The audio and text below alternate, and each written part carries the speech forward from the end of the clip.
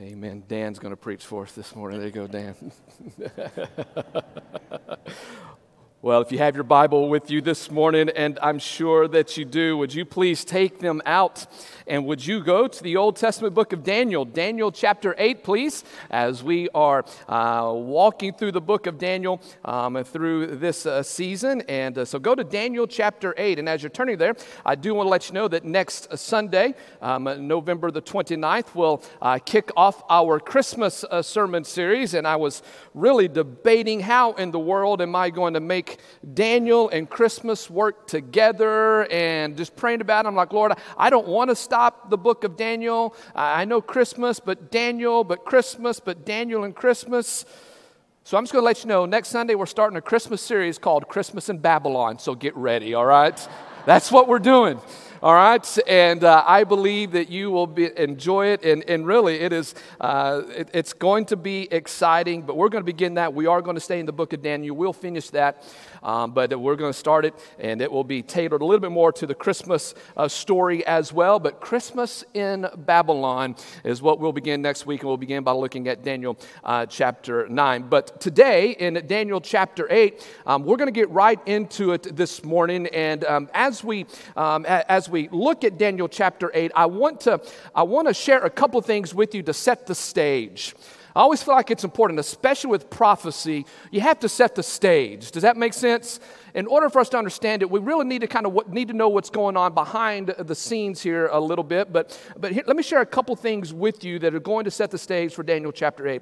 Number one, you are about to hear the best sermon ever on Daniel chapter 8. You know why I know that?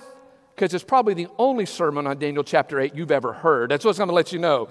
You don't hear many people preach on this. And so this may be a first for many people, but this is a fascinating chapter, but it's just not looked into much by pastors for whatever reason, which leads me to number two to set the stage for Daniel chapter 8. At quick glance of Daniel chapter 8, you may think that this chapter is nothing but dry as dust history.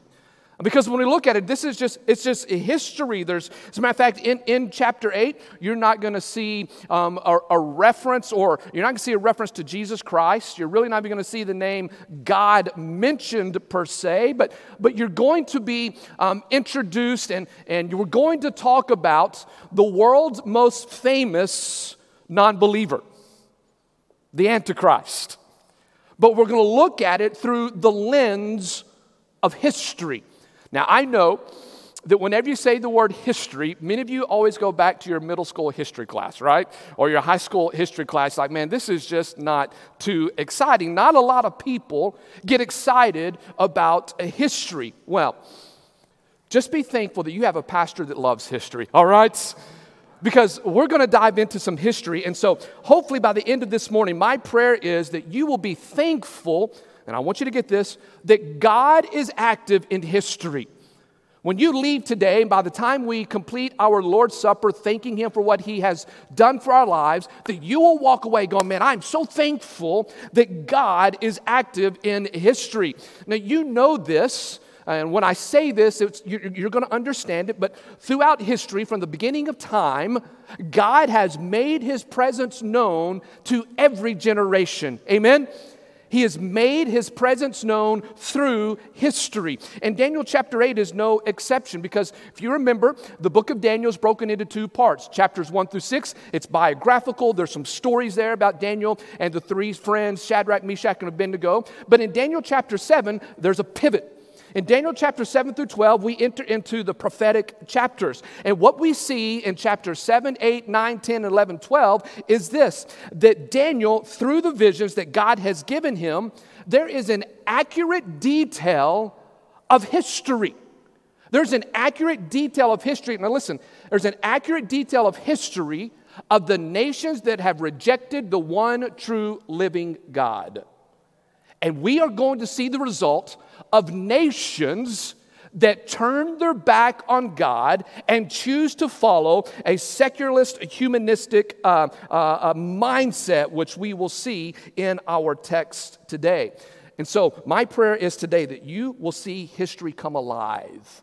That we will see history come alive as we look into the pages of history through God's eyes, and we're going to see a revealing of what is really taking place on the pages of history. Now, let me share with you how we're going to do this, and I want you to hang with me. Look at your neighbor and say, "Hang with Pastor Chris." Some of you are already gone. I can tell that already. That's okay. Now, let me share with you how we're going to see that God's alive and active in history through Daniel chapter 8.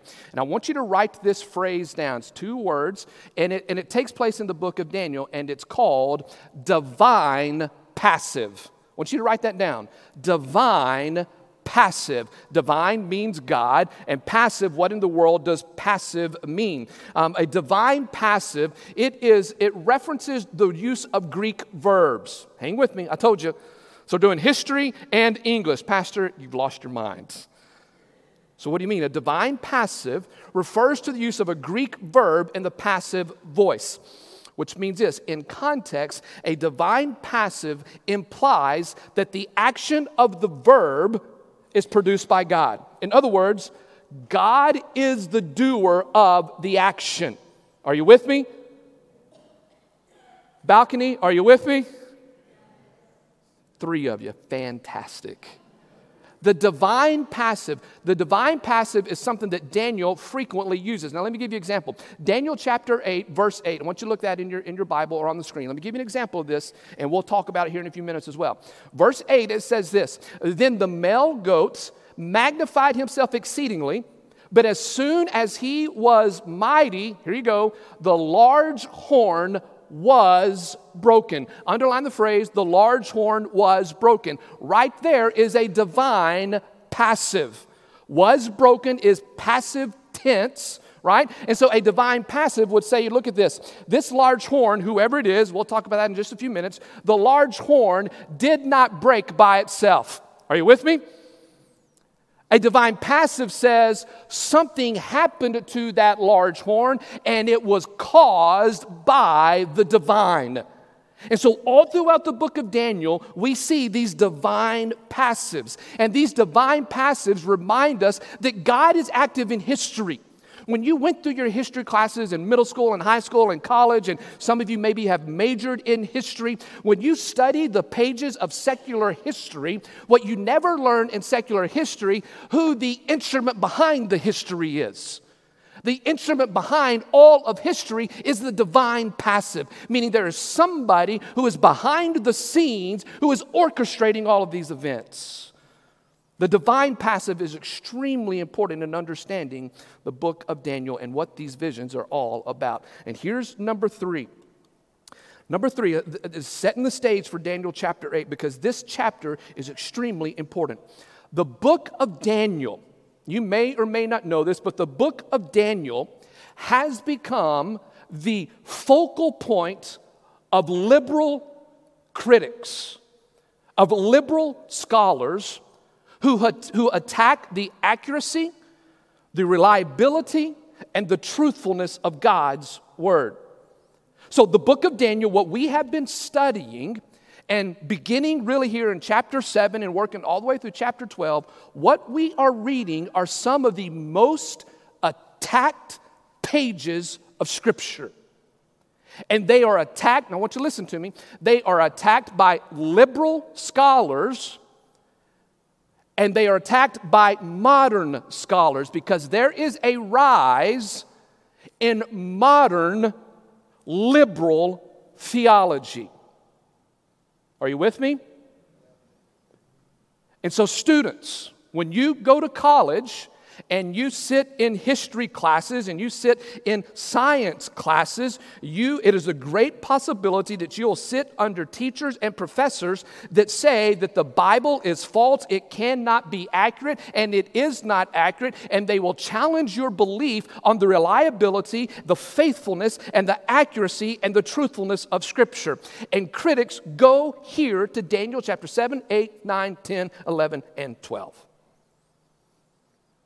And so when we study this, this is extremely important that we, moms, dads, grandparents, as we raise our students, as we raise our sons and our daughters in the ways of the Lord, it is important that we understand that God's word is accurate, it is reliable, and it is truthful.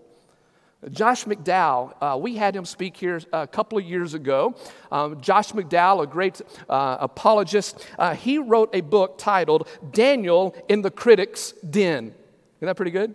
Instead of Daniel in the Lion's Den, Daniel in the Critic's Den. And he writes this, that atheists and liberal theologians focus here on the book of Daniel to debunk the reliability of God's word. Now, why are critics going after Daniel chapter 8? Why are they going after Daniel chapter 9? Let me tell you why. They're going after these chapters because these chapters, they tell the story about a vision that God gave Daniel that has already been fulfilled. So what we read in chapter 8, it's already been fulfilled. But when Daniel writes it, has it been fulfilled? No, it's called prophecy. But when we look back on it, we see that it has been fulfilled. And so liberal scholars, modern theologians will argue that the book of Daniel was written in 150 BC. I want you to write that down. 150 BC. That would be around the 2nd century BC.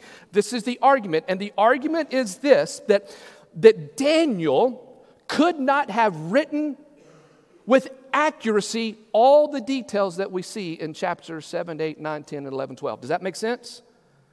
And so using your finite mind, using the mind that is limited, liberal theologians and modern scholars and modern theologians will say there's no human possible way that a man could foretell with accuracy everything that has happened. So they believe Daniel, another person posing as Daniel, looks back and then writes the book of Daniel. There's the argument. Well, for the overwhelming majority of Christianity's history, conservative scholars, and I agree with this, believe that the book of Daniel, I want you to write this down, the book of Daniel was written around 550 BC, which is roughly the 6th century BC. Now, I told you to hang with me, didn't I? Yeah, thank you. Are you hanging? Are you hanging? Why is this important? Why is it important? Why am I spending some time talking about when Daniel was written, the date that it was written? Let me tell you why. I'm going to give you 2 quotes here, and they'll be on the screen. William Newell, great expositor of God's word, and he wrote the great song in our hymnal, At Calvary. He said this, and it's on the screen. Follow along and just listen to what he says. William Newell said, the reliability of much of Scripture depends upon the reliability of what? Daniel. And Daniel's reliability is important because of the prophecy it contains. If the keys of the Bible up to the book of Psalms hang on Moses' books, those of the rest of the Bible through Revelation hang on the book of Daniel. Look at your neighbor and say, that's pretty good. Do you believe that? Let me tell you what somebody else said. Erwin Jenkins, a scholar on prophecy, he said this as well. He said, the best proof for the inspiration of the Scripture is prophecy. Daniel 7 through 12 in the book of Revelation. But because and I want you to listen to this because this is true. But because the professing church has allowed false teachers to come in, prophecy has been neglected and laid aside as untenable. Meaning that prophecy, there's no need for us to speak it or to teach it or to preach it. When this is done, I want you to listen. Let's see if this is the United States. When this is done, the people fall prey to every wind of doctrine, eventually disbelieving the Bible is the Word of God. Can you say our entire education system? Prophecy is the most sturdy rung in the ladder of the Christian faith. Wow. So do you see why I'm talking a little bit more in depth about the importance of when this book is written and why we believe and hold to what is considered an early writing in the 6th century BC. Listen, I believe this. I believe this with all of my heart, and to come under even more conviction as I studied this. When we study chapter 8 and we look at this and we study the rest of the book of Daniel, I believe with all of my heart the reliability of God's word, the truthfulness of God's word, the accuracy of God's word. It is at stake. It is at stake in what we believe. It is at stake in what we pass down to our sons and our daughters who go off into ungodly educational systems who will terrify them by stating that the Bible is not true and they can't defend it. Well, here's what I know. That if Daniel or somebody posing as Daniel looks back in time and writes all of these events down in the 2nd century BC, but this man Daniel, as we read, claims that this happened before he wrote them down, what would we call the book of Daniel? We would call it a book of what? Lies. Are you with me? Look at your neighbor and say, Pastor, I'm barely hanging on. If you hold to a late writing in the 2nd century BC, you claim that Daniel's a liar. If you claim that Daniel is a liar, then let's look at what Jesus said in Matthew chapter 24. In Matthew chapter 24, verse 15, Jesus said this. He talks about the abomination of desolation, that which Daniel talked about. So if Daniel's a liar, and if Jesus quotes Daniel, then you cannot say, and he affirms Daniel's teaching, then you cannot say that Jesus is omniscient. Therefore, Jesus is a liar. Well, so what we are reading today is extremely important in the life of our church, of our children, and of our country. And write that down because I just thought of that and they all started with the letter C. That was pretty good. Children, churches, and country. Well, let's look at Daniel chapter 8. Are you with me this morning? You think we're going to make it all the way through chapter 8? No. But that's okay. Because at the end of this message, we are going to give thanks to our Heavenly Father through the Lord's Supper. Look at verse number 1. In the 3rd year of the reign of Belshazzar, you remember him, the king of Babylon, the king, a vision appeared to me, Daniel, subsequent to the one which appeared to me previously. Daniel's first vision came in Daniel chapter 7. That took place in the year about 553 BC. And so this second vision that Daniel has, it takes place around 551, 550 BC. Again, that's very important to some dates that are going to come later when we're introduced to some kings and some kingdoms. Verse number 2. I, Daniel, looked in the vision, and while I was looking in the citadel of Susa, which is in the province of Elam, and I looked in the vision, and I myself was beside the Uli Canal. So just picture this. Daniel is being transported. He's in a dream, he's in a vision, and in this dream, in this vision, he is now in another city. Now remember, Daniel lives in where? Babylon. He serves under a Babylonian king. Now in this dream, in this vision, God has transported him to the citadel of Susa. Now what do we know historically, both secular and theological, what do we know about Susa? Susa becomes the capital city of the Medes and the Persians. Is this starting to make sense? He's been transported to Susa. Now, let me give you a little theological, biblical, just information for you I think is pretty interesting. The entire book of Esther, guess where it takes place? Susa. Nehemiah, before he leaves and goes to Jerusalem to restore the walls of Jerusalem, guess where he lives? Susa. Susa plays an important role in the life of the Jewish people. Well, so he's in Susa, the capital city of the Medes and Persians. Now here's a question. Have the Medes and Persians began their kingdom yet? No. So he's in the future. Verse 3, then I lifted my eyes and looked, and behold, a ram which had 2 horns, was standing in front of the canal. Now the 2 horns were long, but one was longer than the other, with the longer one coming up last. Now, who is this ram? If you don't know, don't guess. Just read Scripture, because Scripture interprets Scripture. Look over at verse number 20. Look over at verse number 20, because here's the great thing about Daniel chapter 8. It tells you everything. We don't have to guess. It tells you everything. Look at Daniel chapter 8, verse 20. The ram which you saw with 2 horns represents the kings of who? Media and Persia. This is the Medes and the Persian empire. So as we walk through the book of Daniel, you should automatically think of the statue from Daniel chapter 2, King Nebuchadnezzar's dream.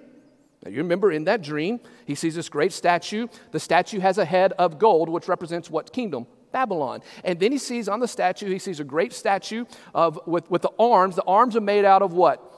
Silver. But the 2 arms, we are now learning, and we have learned in Daniel chapter 7, that these 2 arms represent the Medes and the Persians.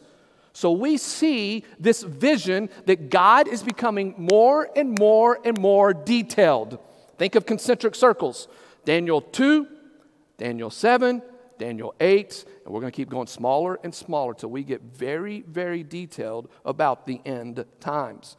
So Daniel 2, Daniel 7, we read of this second kingdom who is represented by a bear who raises up on one side, which symbolizes that one of those arms is going to be stronger than the other. All right, and so we know that this is the Persian Empire. Look at verse number 4. Now here's what he sees. I see the ram, the Medes and the Persians, the one with 2 horns, one larger than the other, budding westward, northward, and southward, and no other beast could stand before him, nor was there anyone to rescue from his power. So at this time, or at the time of the Medes and Persians, they become the world's largest landmass, largest kingdom. Now, it hasn't started yet when Daniel is seeing this vision, but it becomes the largest kingdom ever at that time. And guess which direction the kingdom moves? Can I give you a hint? 3 directions. It's right here in Scripture. Because Persia, the Medes and the Persians, begin in modern-day Iran, and they move westward. Historically, here's what we know. Historically, they conquered Babylon. Daniel chapter 5. They moved westward. They moved north. Historically, secular history, we know this. They conquered Armenia. They moved south. We know historically in secular history, they conquered Egypt. And here's the great thing, folks. Scripture tells us exactly what this kingdom did and will do before this kingdom ever comes in existence. So here's what happened. God's looking in the future as it is in the past. That'll keep you up at night, won't it? God's looking in the future and is explaining it as it is in the past. I want you to write this down because theologians call this, it's called historical fulfillment. Historical fulfillment. So we could actually stop here in verse number 4 and we could make the application that verse 4 testifies to the accuracy and the faithfulness of God's word. Amen? One of you said amen to that. So let me back up. Let me say this again. We could stop at verse number 4, right here. Because God's word has told us what is going to happen. We know through secular history exactly what the Medes and the Persians have done. Isn't that correct? We know exactly what they've done through secular history. We knew what they were going to do before it happened, or Daniel did. And so because of that, we could stop right here and say to all the liberal theologians and to all the modern scholars who debunk the reliability of Scripture, we could stop right here at verse number 4 and say, listen, God's word is accurate, it is faithful, and it is true. Amen? And if we don't hold to that, we will lose the next generation. This is vital. I'll get off my soapbox now. But the point is, you and I can trust God's word. You can trust it. I don't know what you may be going through right now, but I know this, that you can trust God's word. He's proved himself faithful over and over and over and over and over again. And he will prove himself faithful in whatever you face next. How do I know that? He's done it before and he's going to do it again. This is what we learn. Well, Verse number 4. Continue on reading at the end of verse number 4. But this ram, the Medes and the Persians, this king, he did as he pleased and he magnified himself. That's what politicians do, isn't that right? They magnify themselves. They gained their position by the providential hand of God, then it goes to their head. Have you ever seen that happen before? Will Durant, a historian, he said this, and I read this early in the week, and I just began to think about this, and it makes sense. Will Durant said this: kings and kingdoms begin stoic, but end up Epicurean. Now, hang with me, and let me tell you what he means by that, because I believe this. Because we see this phrase, he magnified himself. We see that over and over again in the kings and the kingdoms of the world. Kings and kingdoms begin stoic, but end up Epicurean. Stoics believe that there's a sense of rule and honor and integrity and justice, virtuous behavior. This is the Stoics. This is what they believe, that there's rules, there's guidelines, there's law. We need to be upright. When we are upright, we are here for the betterment of man, because when we do right, then that leads other people to do what's right. That's Stoic. And he says that all kings and kingdoms begin with this idea that we've got to be righteous in our rule, that we need to have a sense of justice and a sense of righteousness. And then Will Durant says this: but then every kingdom begins to break from all things that which is right, and all kingdoms end up in perversion. You see, Epicureans believe this. Move from Stoic to Epicureanism. Epicureanism believes this, that we need to avoid all types of pain while increasing all types of selfish pleasure. I'm just so thankful that has not happened in the United States. Amen? That was a joke. That was a joke. Where do you think we are as a country? Stoic? Epicurean? Pleasure. It's all about pleasure. Well, verse 5. While I was observing, behold, a male goat was coming from the west. Do you think that direction means anything? Yes, it does. While I was observing, behold, a male goat was coming from the west over the surface of the whole earth without touching the ground, symbolizing how fast this male goat is coming from the west. And this goat, he had a conspicuous horn between his eyes. Well, who in the world is this goat? We don't have to guess. Look at verse number 21. Verse number 21, and I love this description because this is a new description of this goat. The shaggy goat. Don't you love that? The shaggy goat represents the kingdom of Greece. Has this kingdom been in existence when Daniel is writing this? No. And the kingdom of Greece and the large horn that is between his eyes is the first king. You know this. Who is the first king of Greece? Alexander the Great. Wow.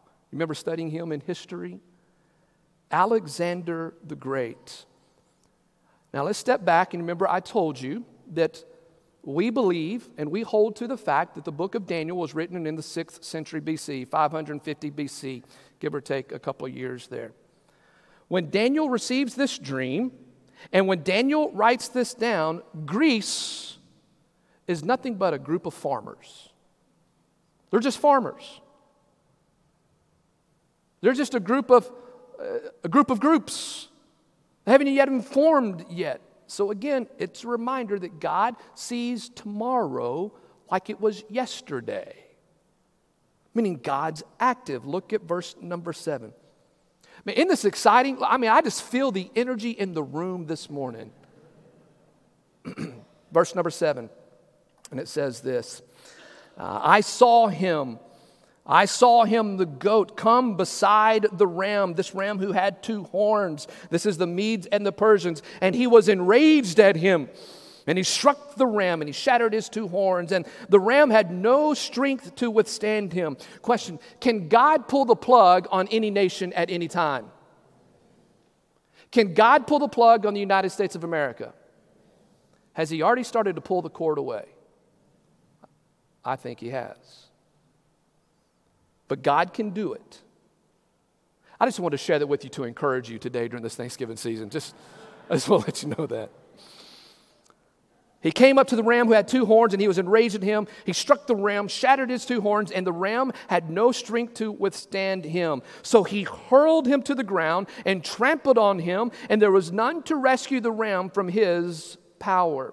Now, I want you to look at that phrase, and he was enraged at him. The goat was enraged at the ram. Now, we can't see this necessarily in our text in the book of Daniel. But what we can do, we can look at secular history to find out why the ram was angry or enraged at, why the goat was enraged at the ram.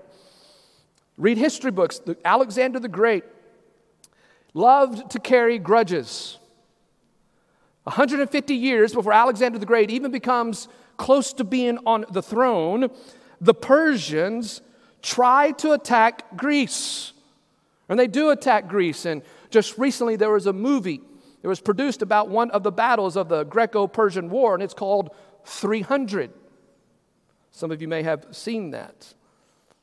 Well, after that battle, the Persians and the Greeks continued to have many, many more battles during this Greco-Persian War.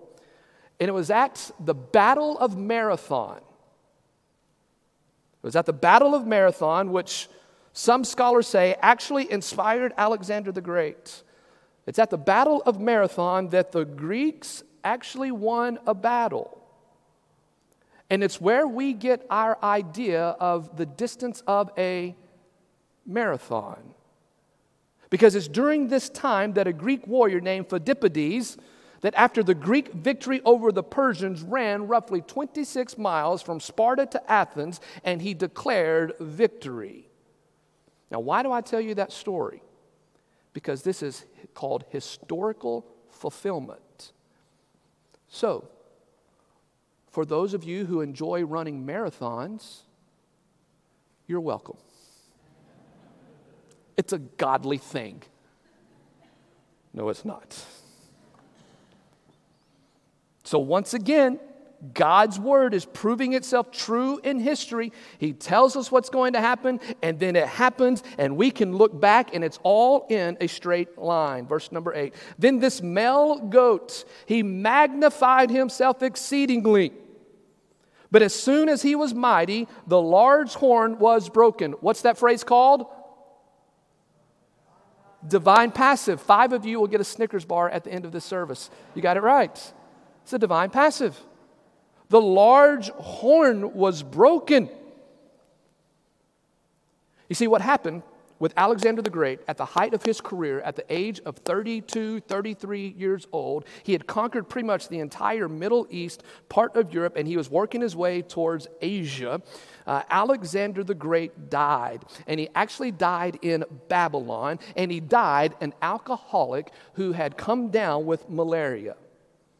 Now, secular history and liberal theologians would say that alcohol and malaria is what broke that horn. But I beg to differ. Who broke this large horn? God. God did. Scripture tells us this, that exaltation does not come from the east or the west, but it is God who raises up one and puts down another. And this text goes on to say that in his place there came up 4 conspicuous horns toward the 4 winds of heaven. You remember Daniel chapter 7, the vision of the beast, the leopard. He had how many heads? Had 4 heads. 4 heads. Right here, the 4 conspicuous horns. These are the 4 heads that they are looking towards the 4 winds of heaven. And look at verse number 9. And out of one of them came forth a rather small horn. This is not the same thing from the little horn in Daniel chapter 7, although there are some connections. This is very specific here. God's vision is very specific here. And out of one of them came forth a rather small horn, who grew up exceedingly great toward the south, toward the east, and toward the beautiful land. What do you think the land is that's called beautiful? What do you think that is? Starts with I and ends with Israel. It's Israel. And so what we know is this, that this small horn, which grew exceedingly great, he is a Greek leader. He's a Greek king. He comes out of this male goat Grecian kingdom. And he has one goal, and that is to turn Israel Greek.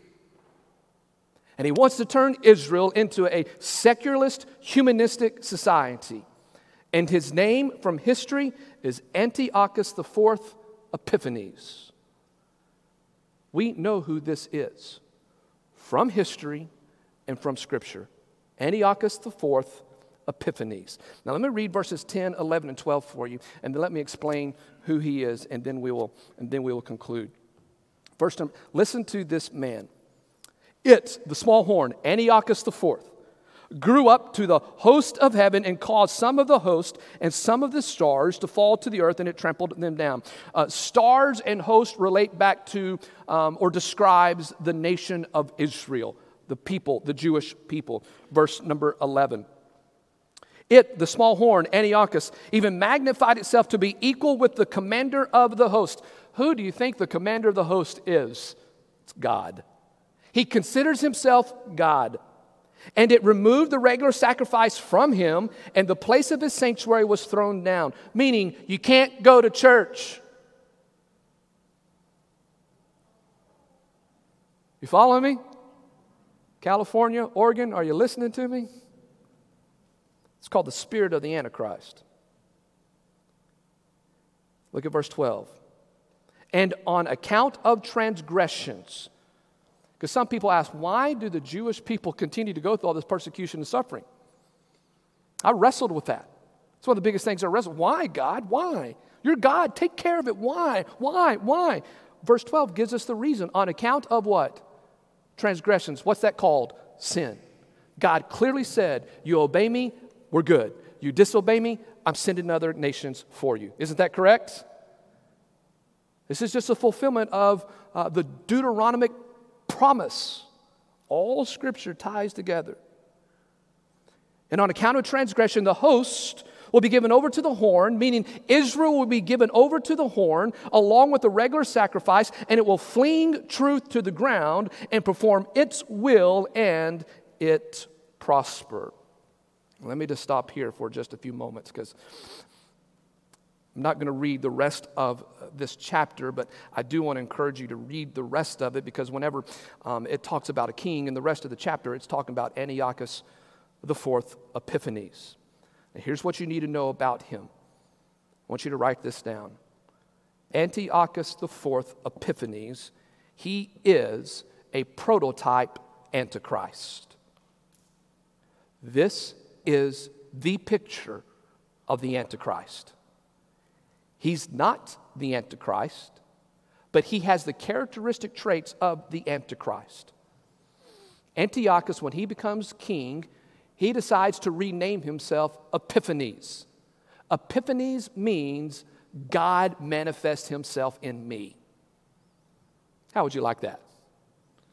The Jewish people actually called him Antiochus Epimanes, which means you are the madman. That's what it means.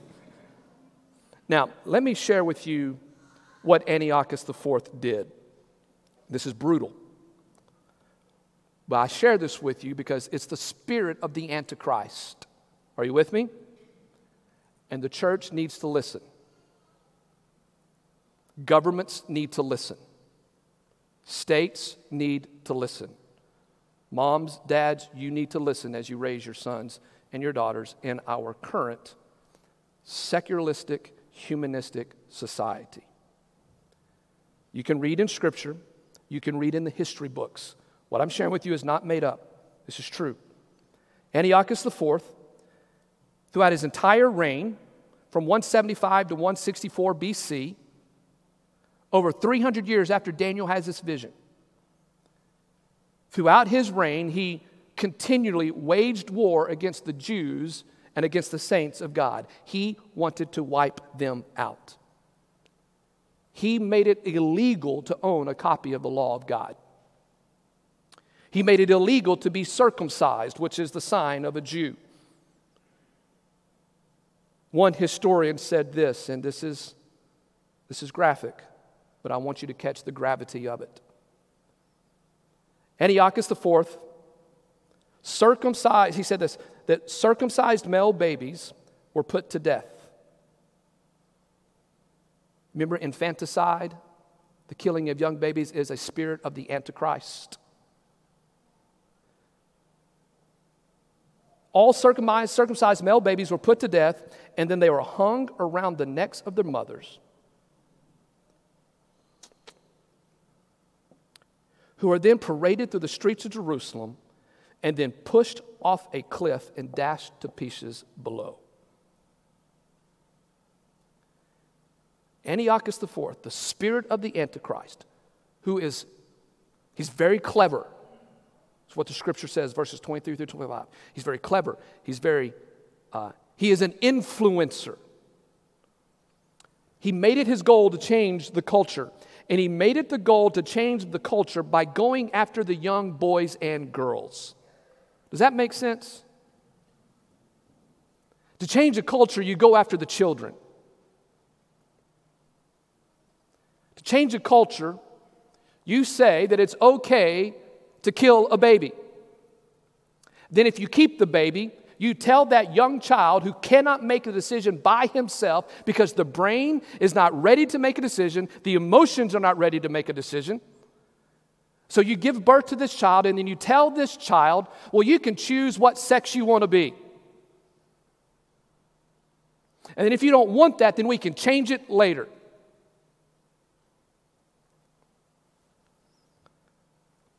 Antiochus Epiphanes, he did this by making all Jewish boys go to what's called a gymnasium. The Greeks started the gyms. But in those days, if you worked out at a gym, you did it in the nude. And so Antiochus IV Epiphanes, he glorified the nude body. Does that make sense with anybody? Do you see our culture glorifying the nude body today? That we would willingly give up our sons and our daughters for every type of pleasure? It's called the spirit of the Antichrist.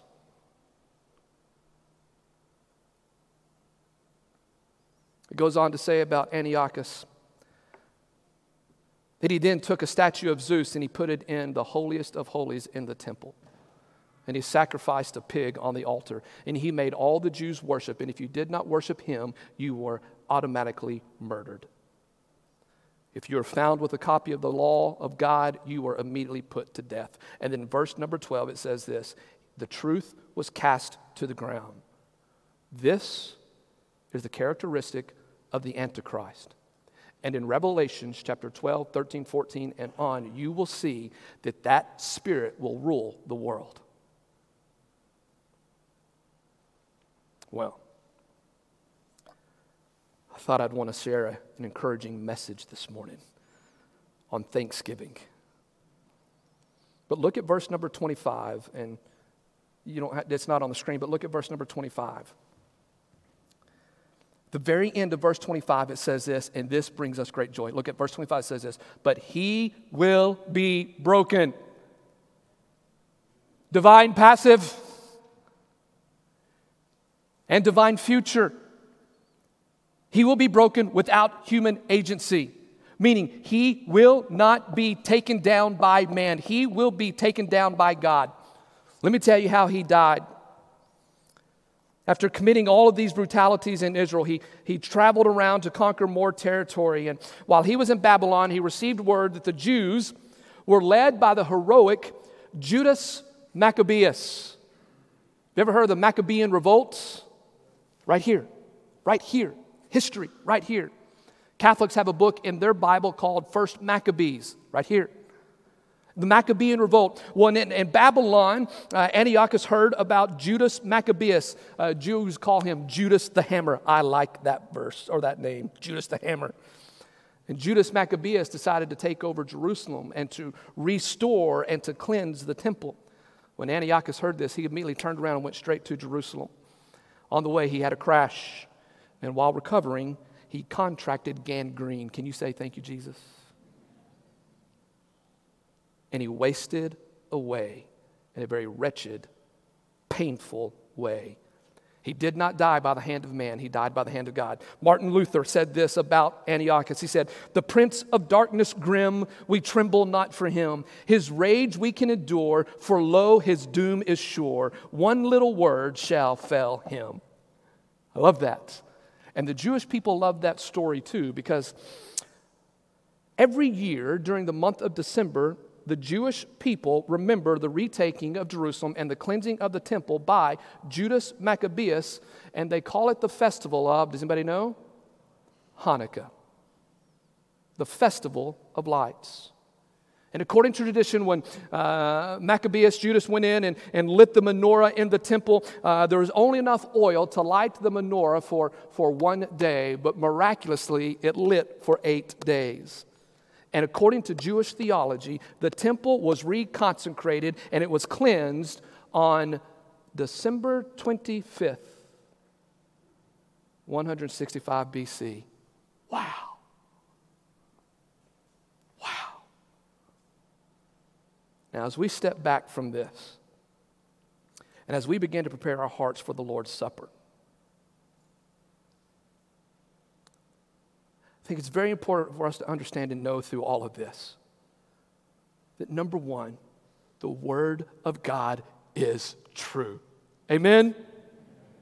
It is accurate, it is reliable, and it is faithful, and it is truthful. And reading this scripture ought to increase our confidence in God, knowing that He who knows the future actually ordains the future, and we are in His hands. The Word of God is true. But then we need to understand this, that reading this scripture and reading the spirit of the Antichrist, here's what we need to know, and here's what we need to stand up and proclaim to the world. Mankind is not getting better. We are not getting better. Now, I know that we like to tell our sons and our daughters that it's going to get better. Right? But theologically, we cannot say that. It is not getting better. We've made some major strides in technological advances. I mean, goodness gracious, even today, all-in-one communion packets. But the world is in a downward spiral that will culminate in the Antichrist. And it will culminate in believers in Jesus Christ and Jewish people. We will be persecuted. We will lose rights. We will be called on the carpet. But here's what we know, that even though mankind is not getting better, we have the solution. It's the grace of God through His Son, Jesus Christ. And that God is in control of all the nations. God's in control of what happens. God knows exactly what is happening. When Nebuchadnezzar boasted, magnified himself, God said, "Eat like a cow." When Belshazzar drank from the vessels from the Holy of Holies, God said, "Do not mock me," and He took him out. Antiochus, who claimed himself to be God and destroys and wants to destroy all believers, all Jews, God says, "Enough. You will go no further." Nebuchadnezzar, you will not cross this line. Belshazzar, you will not cross this line. Antiochus, you will not cross this line. That should bring us great joy to know this, that our persecution and our suffering and our difficulties, it will only last so long. It will come to a point where God will yell into creation, "Enough. Evil, you will not cross this line. Your suffering will not go on. Your persecution will not go on." Know this, God has set a limit on what is going to happen. And because there is a limit, here's what we need to know. As believers in Christ, we have nothing to fear. We have nothing to fear. We have nothing to fear. The Antichrist is going to come. The spirit of the Antichrist is rising in this world, but we should not be afraid, because if we know the Lord, we have joined ourselves with the one true victor named Jesus Christ, our Lord and Savior, and He alone is the one who overcomes all. And if we have been aligned with Him, we are considered victorious, and we walk in victory, even in the midst of a society that is going far, far, far away.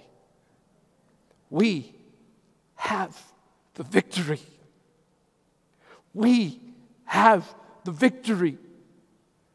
No matter who's president, no matter who's a senator, but you better vote.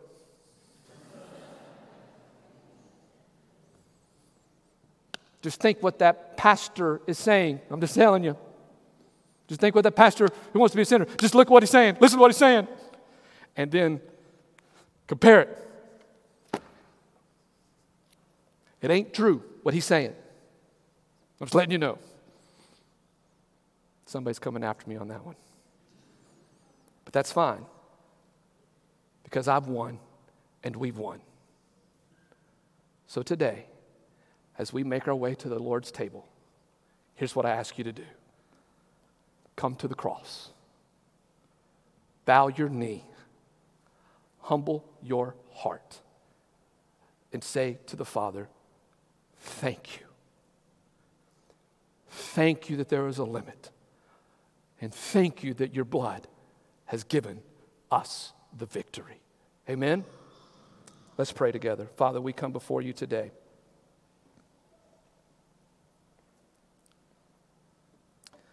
We come before you at this moment.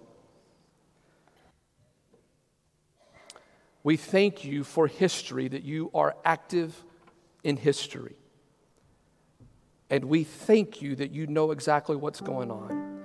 And we thank you that you have and you will, you are going to. It's your promise that you will defeat the Antichrist. And we as believers in you will reign supreme with you. And we look forward to that day. And it's all because of your blood that you shed on the cross of Calvary. And we say thank you. Father, we now humble ourselves. We do not magnify ourselves. We magnify Christ as Lord. And may this moment be beautiful in your sight, oh God.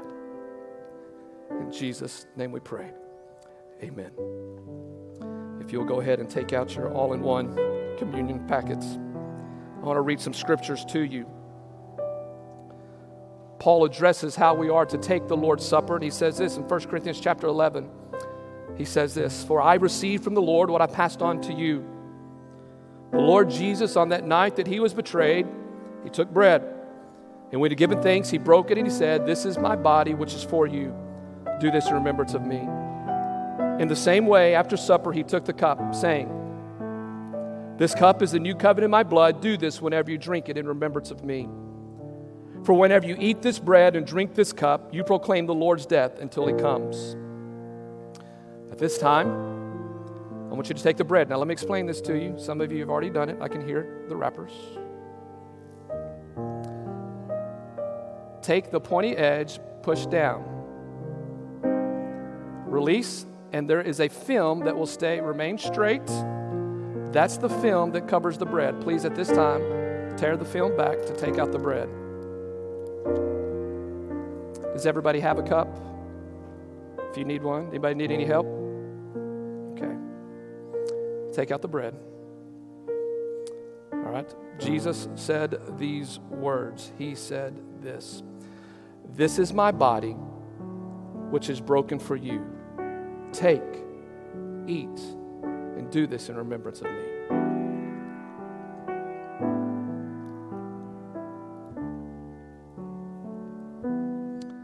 Father, we thank you for your body that was beaten for us. Thank you for taking the penalty of our sins. Thank you, Jesus. In your name we pray. Amen. Jesus went on to say that night, he said this, in the same way, he took the cup. This cup is the covenant of my blood. So at this time, take your cup, peel back the film that contains the juice. Parents, you may have to help your sons or your daughters. Okay?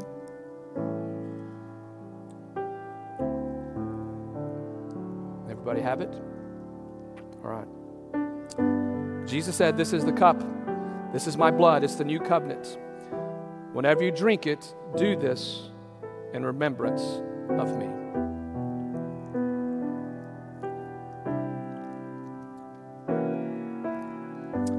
Father, thank you for your blood that was shed for me to give us new life. In Jesus' name we pray. And everybody said, amen, amen.